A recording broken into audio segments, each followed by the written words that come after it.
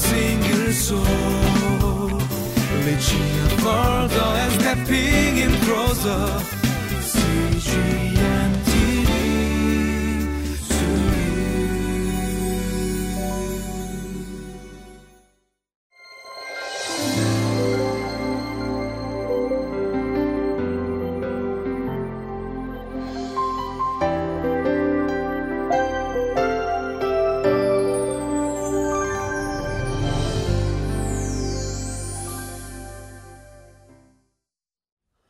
Welcome to Living Life. You know, who is your neighbor? If somebody were to ask you who your neighbor is, would you say the person next door? Would you say my friend who lives down the street? Or would you look at being a neighbor in a completely different way? Is a neighbor more about the proximity of your heart towards others, or is it about the proximity or the location of that particular person? Well, today, when we look at the lesson, we're going to look more about the proximity of your heart when we think about neighbor. You know, Jesus told a story about a good Samaritan when he was asked who was his neighbor. And he told a story about a Levite who passed by a man who was beaten up, and then a priest passed by. But a good Samaritan who was hated, and someone who was not even considered a real Jew, stopped and took care of the man. Not only did he take care and bandage his wounds, but he even left money at the motel or the place where he left him so that his needs beyond his stay would be taken care of. And Jesus said, who was the neighbor? And they said that it was the man, the good Samaritan, who had stopped and took care of the man, someone he didn't even know. He was the neighbor because he showed mercy to him. So as we look at the passage today, let's reflect upon what it means to be a good neighbor, what it means to have relationships, good relationships with others. Let's take a look at the passage.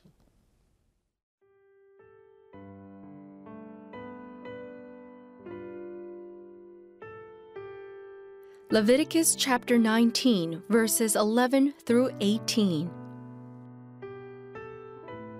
Do not steal, do not lie, do not deceive one another. Do not swear falsely by my name, and so profane the name of your God. I am the Lord. Do not defraud or rob your neighbor. Do not hold back the wages of a hired worker overnight. Do not curse the deaf or put a stumbling block in front of the blind, but fear your God. I am the Lord. Do not pervert justice. Do not show partiality to the poor or favoritism to the great, but judge your neighbor fairly. Do not go about spreading slander among your people.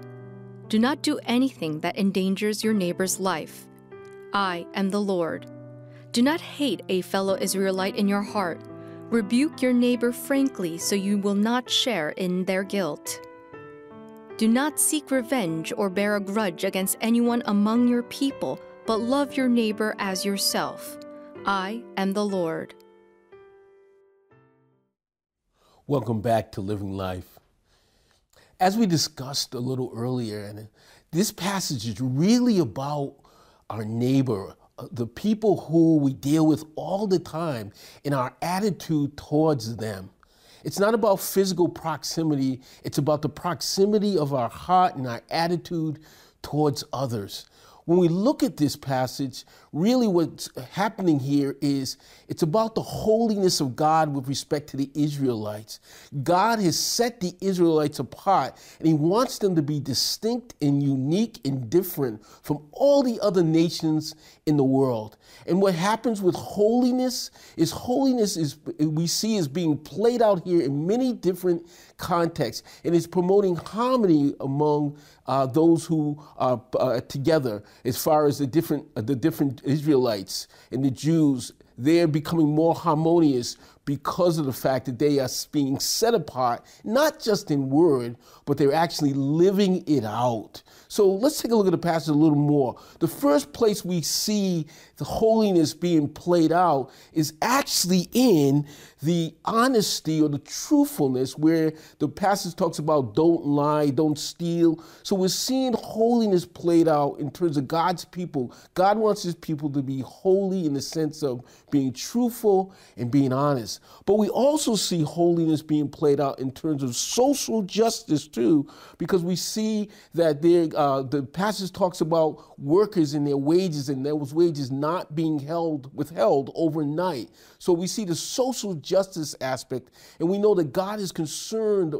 God is a God of justice socially as well. And also we see in the passage too about the handicapped, those who are blind and those who are deaf, that we should not put a stumbling block in their way. God is reflecting who he is, and he's reflecting his social justice. So this holiness is played out in social justice, but it's also played out legally in the court system too. It's played out because many times in the court system, there's partiality shown to the rich and powerful because they have money and they can push their weight around in the court system. But the beautiful thing here is God is a God of impartial justice, which means that partiality should not be shown to the poor either, those who do not necessarily have the power and the wealth to push their weight around. God is a God of impartial justice, and this holiness is being played out in the Israelite people, unlike the other nations where that happens and occurs, where the rich and the wealthy push their way around. So it's not only holiness is not only being played out in these areas I discussed, but it's also being played out in the fact of when we go around and when we slander or we gossip. And essentially this slander demeans and the parties involved, and it destroys relationships when we do that.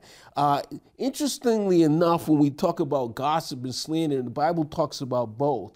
Gossip is the beginning of slander, essentially, because slander goes beyond that. Slander damages one's reputation.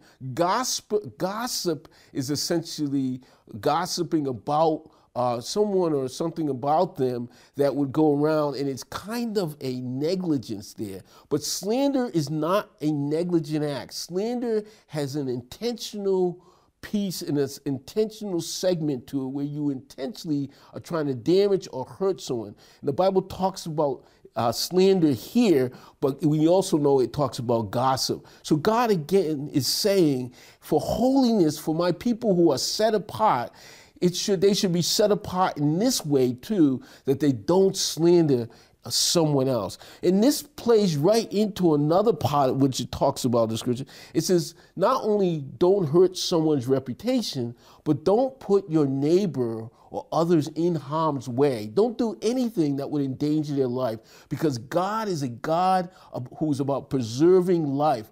We should know because he has preserved our lives. We have been given eternal life. We were dead in our sins. We were headed with a one-way ticket to hell, but God stepped in through Jesus Christ on the cross, and now we have eternal life. So God is a God who is about preserving life. So he talks about that. Now, the interesting thing that caps all of this off is we see mentioned here, he talks about having a genuine love as a love that we have for ourselves. You remember the two commandments: love the Lord your God with all your heart, your mind, your soul, and your strength, and love your neighbor as yourself. And this is mentioned here, and this caps off all the laws and all the decrees that we see here. Why does it cap it?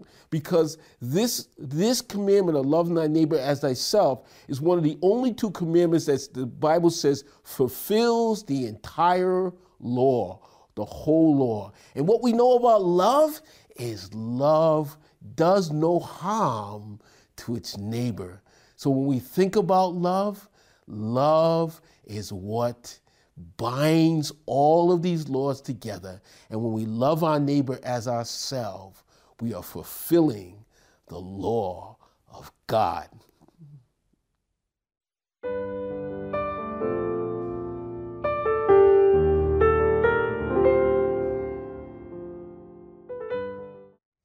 Who is your neighbor? How would you define who your neighbor is today? Is it just your next door neighbor? And is that the limitation of your heart that you will pour out to? Or is it your friend? Is it your relatives? Who is your neighbor? How you define who your neighbor is will determine the extent to which your love for others is poured out. I would urge you today, take the lesson of the Good Samaritan. Your neighbor is your fellow man. And when you show your fellow man mercy, you are acting as a neighbor. Let's pray. Father, we thank you for this day. We thank you, Lord, for your word. We thank you for the truth of your word. And I pray, oh God, that all who hear in the sound of my voice, Lord, will hear your word, not just hear it, but put it into practice, Lord, and redefine who they believe their neighbor is, not according to their own standards, but according to yours. It's in Jesus' precious, wonderful, blessed name we pray. Amen. 이 프로그램은 시청자 여러분의 소중한 후원으로 제작됩니다.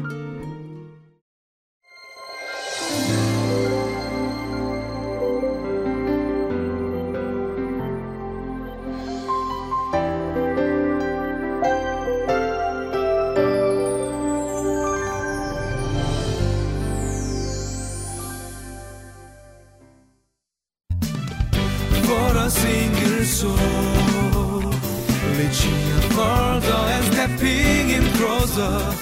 See